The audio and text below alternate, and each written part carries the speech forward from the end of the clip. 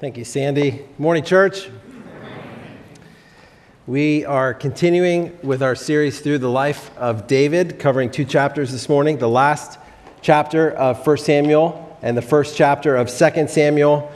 And as we go there this morning, let's pray again and ask for the Spirit's help as we look together at His Word.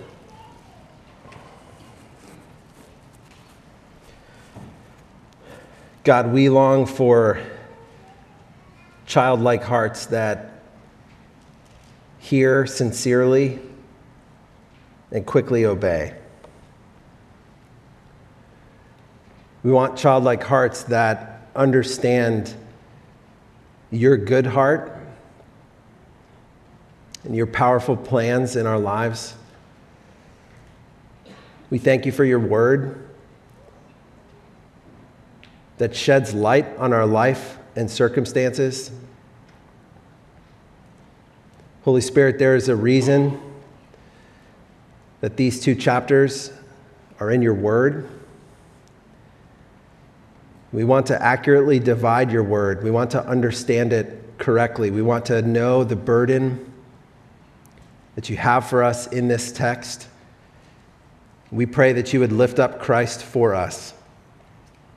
We look to him now and pray in his name. Amen. Here's my main idea this morning.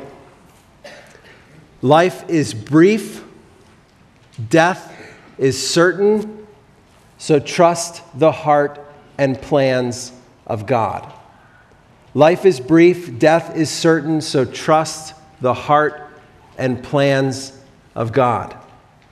We are tempted to assume a long life and to ignore death. This passage calls us exactly to the opposite. It urges us to trust God's good heart toward us, no matter the plans that he permits or brings into our life. This passage summons us to conform our thoughts and emotions and decisions to eternity, to the reality that God exists outside of time and creation. This text beckons us, it calls us, it begs us to see life from God's perspective and to understand that when God brings difficult things into our lives, he calls on us to trust his good heart toward us and to trust his powerful plans in our midst. You could think of this a bit as a summary of where we've been over the last so many chapters, a summary of Saul's life that's captured in his death. You see, God brought gracious discipline to King Saul, but Saul rebelled against God's work. Instead of turning to God, Saul dug in, and his life was marked by resistance and rejection and rebellion towards God's heart and towards God's plans. Therefore, Saul's life was not the happier for it. His life was filled with lonely isolation and bitter anger and shivering despair. Saul was consumed by what God took away from him, and Saul was driven by what God would not provide. And unless Saul turned in those agonizing moments on that mountain before he died, this is the state of Saul's heart when he passes into God's presence. But then in David and Jonathan, we have a contrast. Not a perfect one, because David's lack of faithfulness has been on display over the last few weeks. But we have seen a sinful David turn to the Lord. And we will continue as we press into this story to see a sinful David turn to the Lord. David and Jonathan trust the heart and plans of God, not perfectly, but their trust is expressed throughout their lives and in the Psalms in desperate prayers for help. Their trust in God is expressed through patiently waiting on him to bring relief and rescue in his timing. Their trust looks like accepting the difficult plans that God brings with quiet, prayerful hearts. The good heart of God brought Saul, David, and Jonathan difficult plans, legitimately difficult plans. And they responded to those plans differently. I know that God's good heart has brought difficult plans right through your front door. And the question for us this morning is, will we trust him? Life is brief, death is certain, so trust the heart and plans of God. We're going to take this story in 4 scenes, and then we're going to think together about 2 points of application. Scene 1, the rebel king is dead. 1 Samuel 31, verses 1 through 6. Look at verses 1 and 2. Now the Philistines were fighting against Israel, and the men of Israel fled before the Philistines and fell slain on Mount Gilboa. And the Philistines overtook Saul and his sons, and the Philistines struck down Jonathan and Abinadab and Malchishua, the sons of Saul. This conflict has been rising like a stormy tide since the beginning of chapter 27. And now the Philistine army that had gathered in the city of Aphek marches 50 miles and attacks Israel on Mount Gilboa. And the Israelites are quickly overwhelmed by this Philistine army. In the thick of fighting, where he always was, Jonathan, the crown prince of Israel, courageous as ever, falls to a Philistine sword along with 2 of his brothers. He was a loyal friend to David, he was a loyal leader of his people, and he was a loyal son to his father. And this makes me wonder, in between the lines of the text, what Saul may have been thinking as he watches his sons die by the Philistine sword.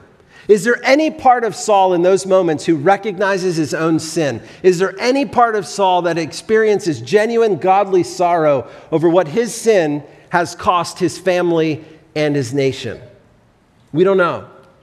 Look at verse 3. The battle pressed hard against Saul, and the archers found him, and he was badly wounded by the archers. And then Saul said to his armor-bearer, "Draw your sword and thrust me through with it, lest these uncircumcised come and thrust me through and mistreat me." But his armor-bearer would not, for he feared greatly. Therefore Saul took his own sword, and fell upon it.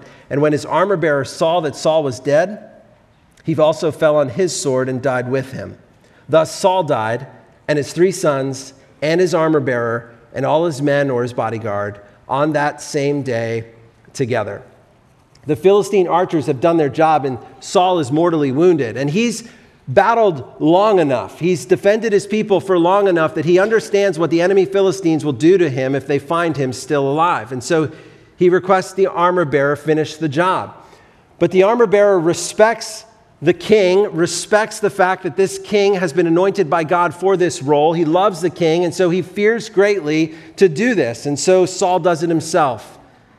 And then his armor-bearer, respecting his king, follows suit. And so on one day, Israel loses their king and his armor-bearer. They lose 3 of the king's sons, including the crown prince Jonathan, and they lose, and their army is routed.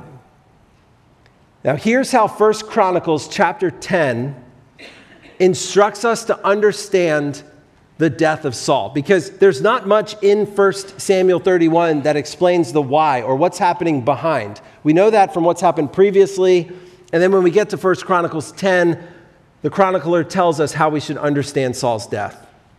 So Saul died for his breach of faith.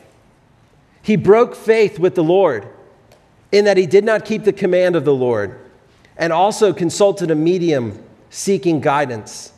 He did not seek guidance from the Lord.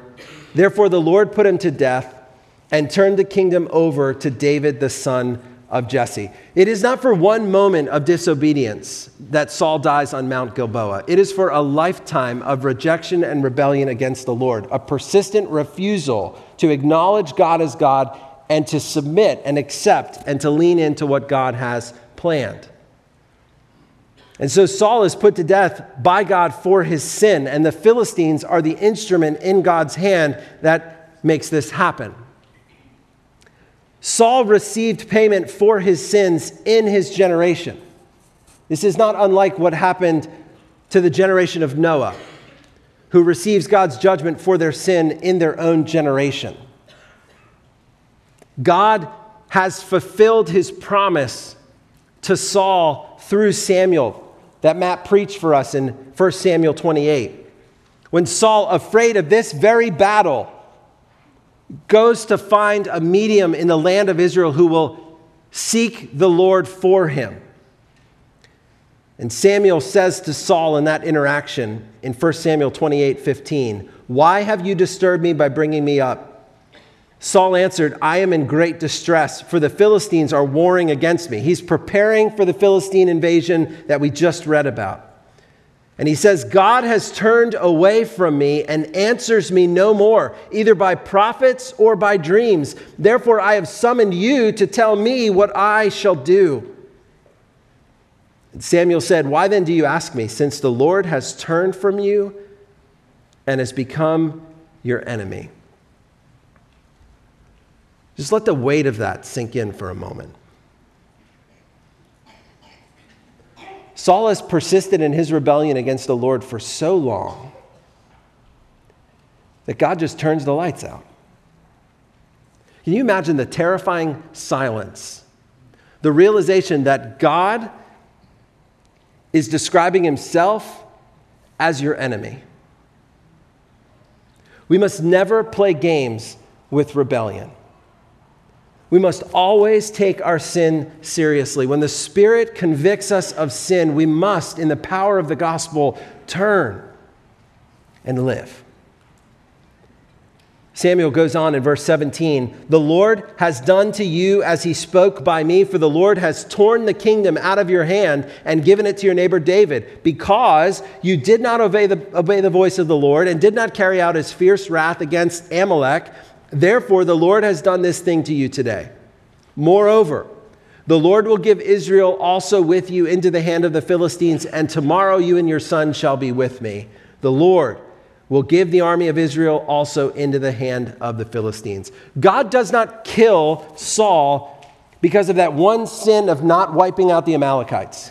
That one sin of not wiping out the Amalekites is what tore the kingdom away from Saul. It was a moment of discipline. This is not how God's king needs to act.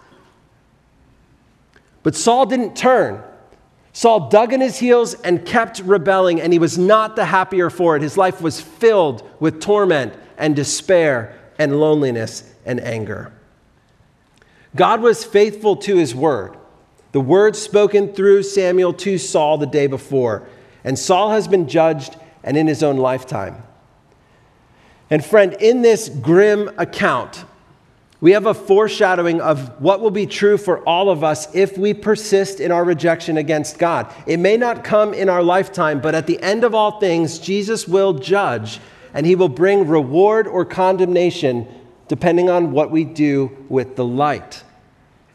Mitchell had us read a section of John 3 before. Here's just verse 18. Where Jesus says, whoever believes in him, that is the Son of God, in him, whoever believes in him is not condemned. Whoever believes in the Son of God is not condemned. But whoever does not believe is condemned already, because he has not believed in the name of the only Son of God.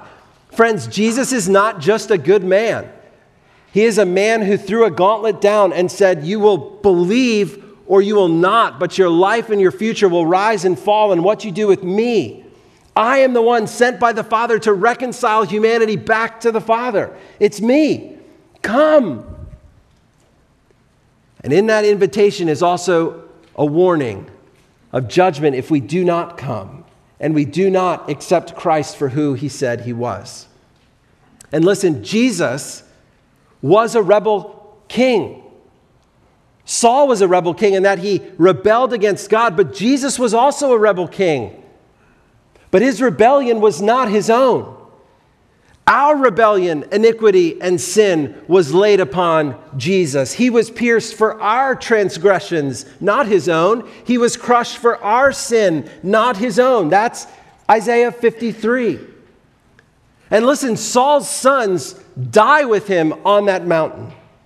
Not so for Jesus' people. When Jesus, the rebel king, dies on that mountain, his sons and daughters are reconciled to God. Jesus' people become heirs of eternal life. We become recipients of eternal blessings and reward. And in 2 Corinthians 5:21, we read that for our sake, our rebellion, God made Jesus to be sin who knew no sin, so that in Jesus we might become the righteousness of God. He dies, we get his righteousness. Or Romans 4:24, it will be counted to us who believe In him who raised from the dead Jesus our Lord, who was delivered up for our trespasses, our rebellion, and was raised for our justification, raised that we would be declared righteous, that God would look at us and say, you are righteous, you are holy, you are mine. Jesus was a different kind of rebel king. He died for our rebellion so that we might be transformed from rebels into children. And he rose from the dead with a thunderclap, signaling his victory over sin and death and Satan forever. And we who turn from our sin and our self-righteousness to trust him are caught up in his victory. It becomes ours. Friend, does any of this resonate with you this morning? This may be the first time you've heard the message of Jesus Christ crucified and risen, or you may have heard it your entire life, but does it resonate with your heart? Is God enlarging your heart to feel this morning? It's what God's Spirit does. He convicts of sin and righteousness and the judgment to come. Don't ignore the sense in your heart that he is calling you from death to life, out of rejection into acceptance and trust in him. This is the most important decision you will ever make in your life. And we see in Saul what happens to a person who consistently and persistently and chronically rejects and rebels and turns away from Christ. So turn to Christ this morning and live. In scene 2, we see 3 different groups of people respond to the rebel king's death. This is verses 7 through 13 of 1 Samuel 31.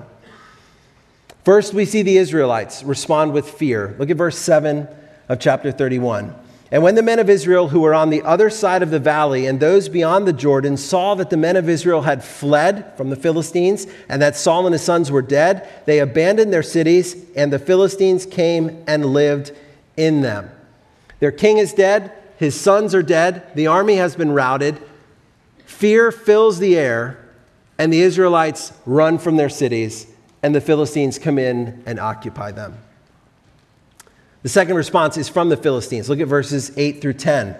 The next day, the Philistines came to strip the slain, and they found Saul and his 3 sons fallen on Mount Gilboa.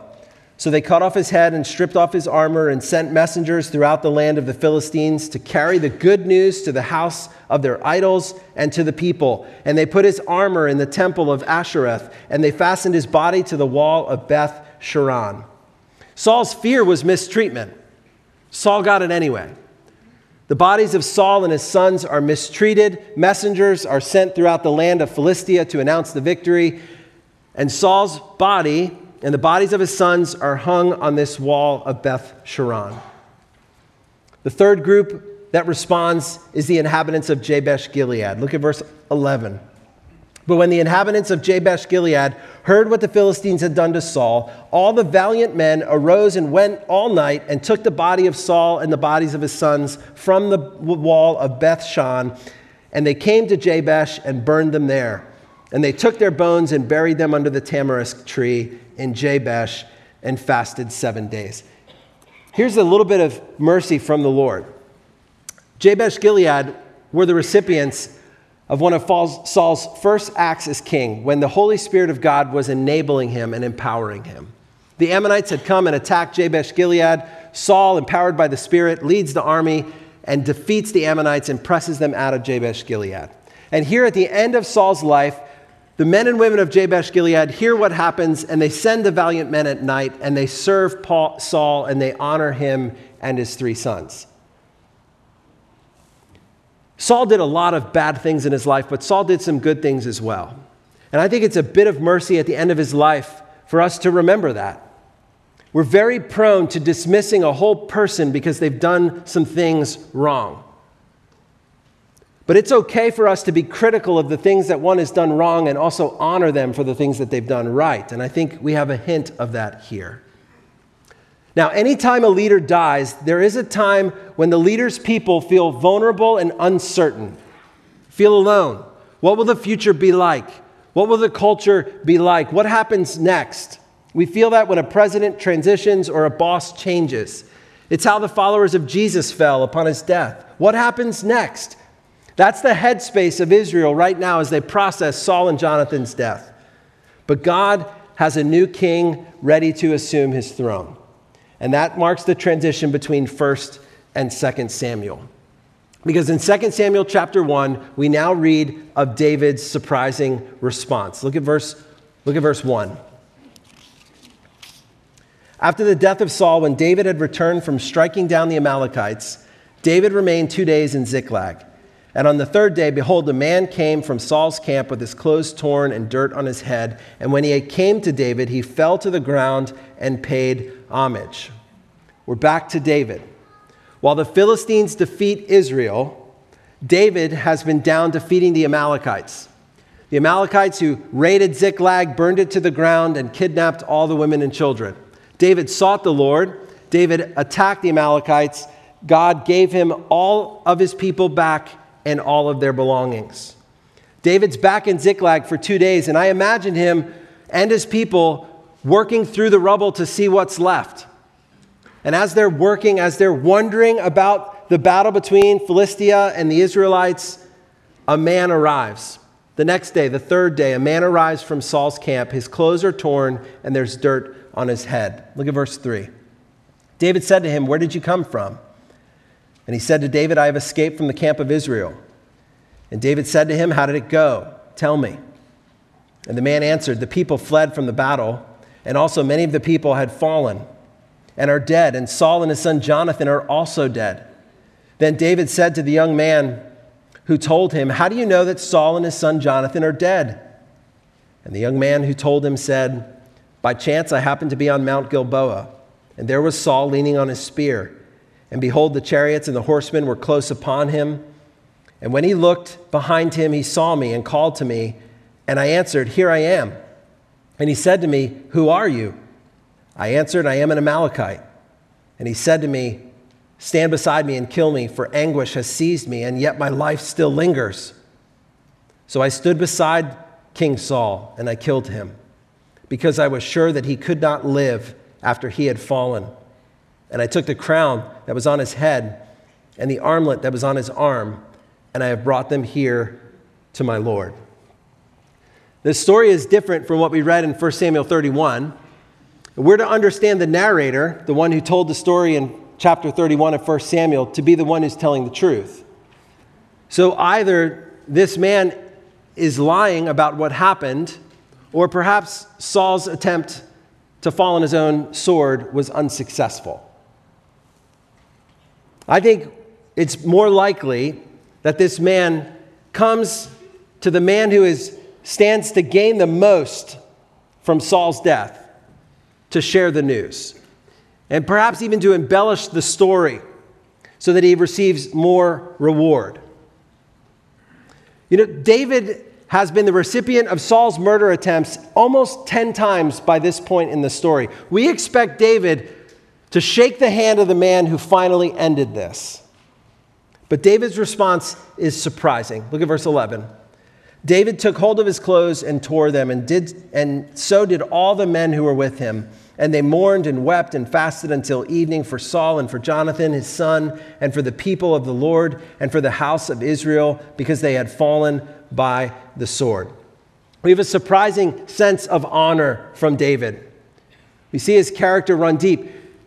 On the one hand, it's not that surprising because we've seen David show restraint 2 times before this, when he had the opportunity to kill Saul, when the people around him were saying, "This is your opportunity, take it." But David again shows restraint. And all of his restraint is showing patience and demonstrating trust in the plans of God and in the heart of God. Waiting for God to make him king, as he promised so many years before when Samuel anoints him. Israel's king is dead. The crowned prince Jonathan is dead. Countless Israelites lie dead on the mountains. And so David and his men grieve. But grief will not obstruct David's vision of justice. Look at verse 13. David said to the young man who told him, "Where do you come from?" And he answered, I am the son of a sojourner, an Amalekite." David said to him, "How is it that you were not afraid to put out your hand to destroy the Lord's anointed?" And then David called one of the young men and said, "Go execute him." And he struck him down so that he died. And David said to him, "Your blood be on your own head. For your own mouth has testified against you, saying, I have killed the Lord's anointed. And remember, we're living in a time in history at this point when there are no authorities to turn to. There's no authorities to call. There's no judge to pronounce a sentence. Instead, David, empowered by the Spirit, makes a deliberate decision to ensure justice. It's not rash. He's been grieving until evening after he heard the news. But he makes the decision that this man, an Amalekite, who's likely expecting a reward, receives the measured sword of justice. And then David turns back to genuine lament. And that's what we see in scene 4. David not only creates this lament, but he wants it learned by all the people of Judah. And here are 6 quick things we notice about this lament. First, the theme that's repeated at the beginning and the end is how the mighty have fallen. The king is dead, the crown prince is dead, the mighty ones have fallen, the glory of Israel has been slain. Next, in verse 20, David warns against the news spreading to the land of Philistia. Don't let the news spread so the people there may gloat. And then in verse 21, he pronounces a curse on the ground of Mount Gilboa. May it never rain, may there be no dew, may crops never grow, even on the ground where the Lord's anointed was murdered or killed in battle by the Philistines, I should say. And then in verses 22 and 23, David somehow honors Saul and Jonathan. Verse 22, from the blood of the slain and from the fat of the mighty, the bow of Jonathan turned not back, and the sword of Saul returned not empty. Saul and Jonathan, beloved and lovely, in life and in death, they were not divided. They were swifter than eagles. They were stronger than lions. He honors their ability, their swiftness and strength in battle, their unity in life and in death. And as a result, all Israel must mourn for them. David calls on Israel to mourn for Saul. To do this, David must not have been nursing his bitterness towards Saul. David must have been pouring his heart out to God and trusting his plans to the Lord.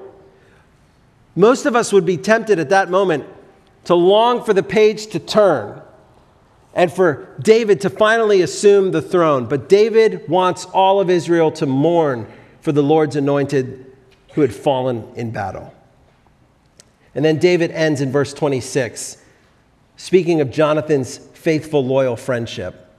Jonathan lies slain on your high places.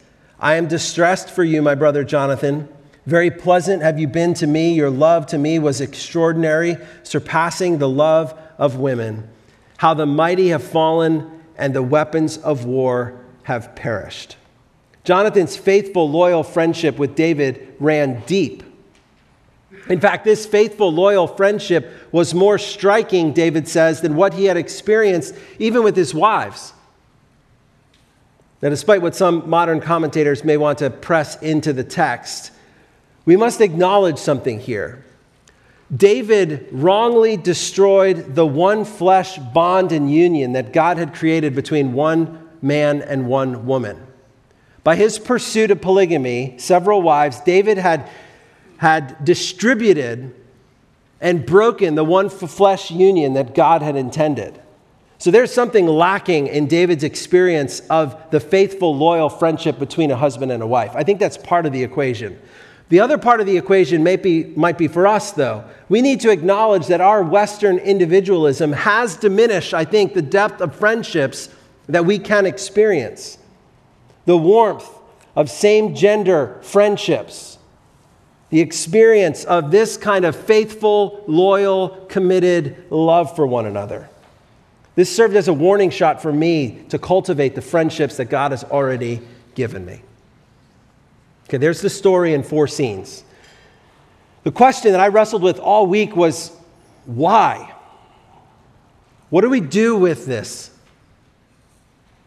Spirit, why did you have this here? And what are you intending for us to walk away with? Here are 2 things for your consideration. The first is to number your days, meaning acknowledge the brevity and the shortness of life and the certainty of death. Number your days. Here's Moses in Psalm 90. All our days pass away under your wrath. We bring our years to an end like a sigh. The years of our life are 70, or even by reason of strength, 80. Yet their span is but toil and trouble. They are soon gone, and we fly away. Who considers the power of your anger and your wrath according to the fear of you? And then here's Moses' statement. So teach us to number our days that we may gain a heart of wisdom. There are just two things I want to draw out from these 4 verses in Psalm 90. The first is that Moses wants us to understand that life is brief and it's filled with difficulty. The days may pass, may feel like they take forever, but the years go by quickly. How many times have we said, I can't believe Christmas is here already? The days are long, the years are brief. And Moses wants us to understand that our lives are filled and peppered and seasoned with difficulty. But here's the second thing Moses wants us to understand. He is clear that we tend to ignore God's anger. We tend to ignore God's wrath.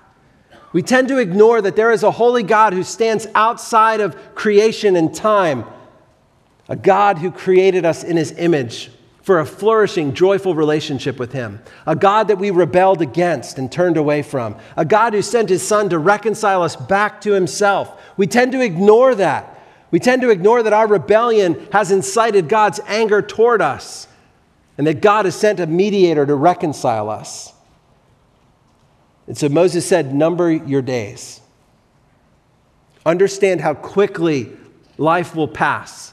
Understand the certainty of death and that following death will be judgment or reward based on what we've done with Christ. Number your days. The second is to trust his heart and plans.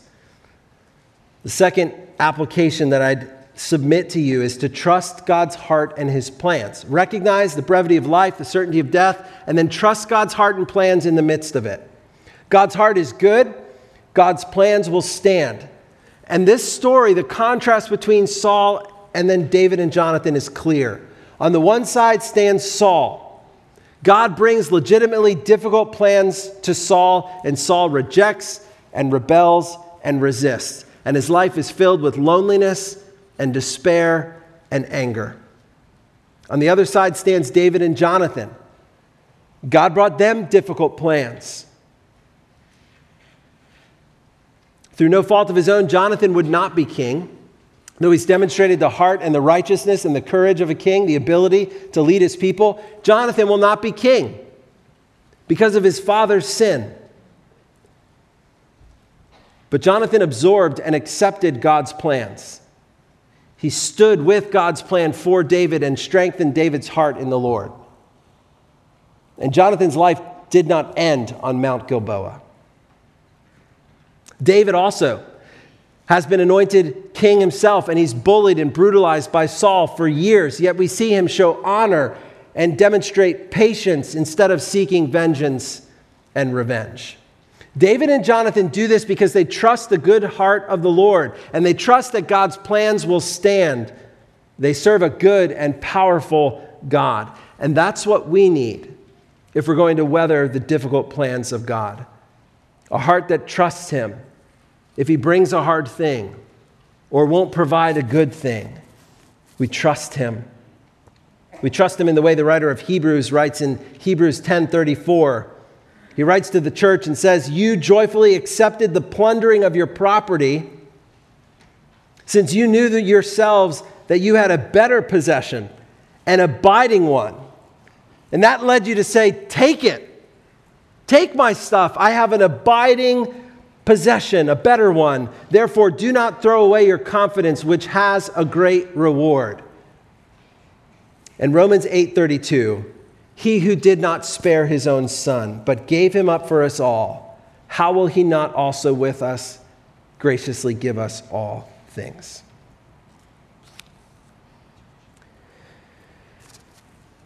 Let me close here. Sarah Edwards was born in New Haven, Connecticut in the year 1710. They say that she was a brilliant, beautiful woman who adored Jesus. God used her strength, her intellect, and her godliness to serve her husband and the church family that he pastored. Sarah Edwards ran the family farm. She managed all their finances. She was sophisticated and made people feel at rest in their home. She was perceptive, and she knew how to use her words to thoughtfully encourage and strengthen people around her. They constantly had people in their home. She gave birth to 11 children, and amazingly for the time, all 11 lived to adulthood. A frequent visitor of Sarah's home remarked at her ability to win the respect of her children through her use of words. The evangelist George Whitefield said, "A sweeter couple he had never known." But Sarah had difficult plans, or God did. Sarah weathered many difficult storms in her life, but God permitted the most crushing load late in her life. In the span of a year, she lost her father-in-law to death. She lost an adult daughter to death. She lost that daughter's husband to death, which orphaned 2 of her grandchildren. And then she lost her own husband, Jonathan. And here's what Sarah Edwards writes to her daughter just after the unexpected death of her husband. "My very dear child, what shall I say? A holy and good God has covered us with a dark cloud. Oh, that we may kiss the rod and lay our hands on our mouths. The Lord has done it. He has made me adore his goodness, that we had your father so long. But my God lives, and he has my heart. Oh, what a legacy my husband and your father has left us. We are all given to God, and there I am, and love to be your affectionate mother, Sarah Edwards." In Sarah Edwards, we have an example of God bringing and permitting difficult plans into the life of one of his children. And in these words that she wrote to her daughter upon the death of her husband after experiencing 3 other deaths that year, an example of trusting God's good heart and his powerful plans in the midst of difficult things. May God give us a heart like Sarah's. God, I pray that you would, as we prayed earlier, strengthen us through your word. Strengthen us to trust you no matter what you bring, to trust the goodness of your heart, to trust the certainty of your plans no matter what comes. May we be driven not by what we can see in this world.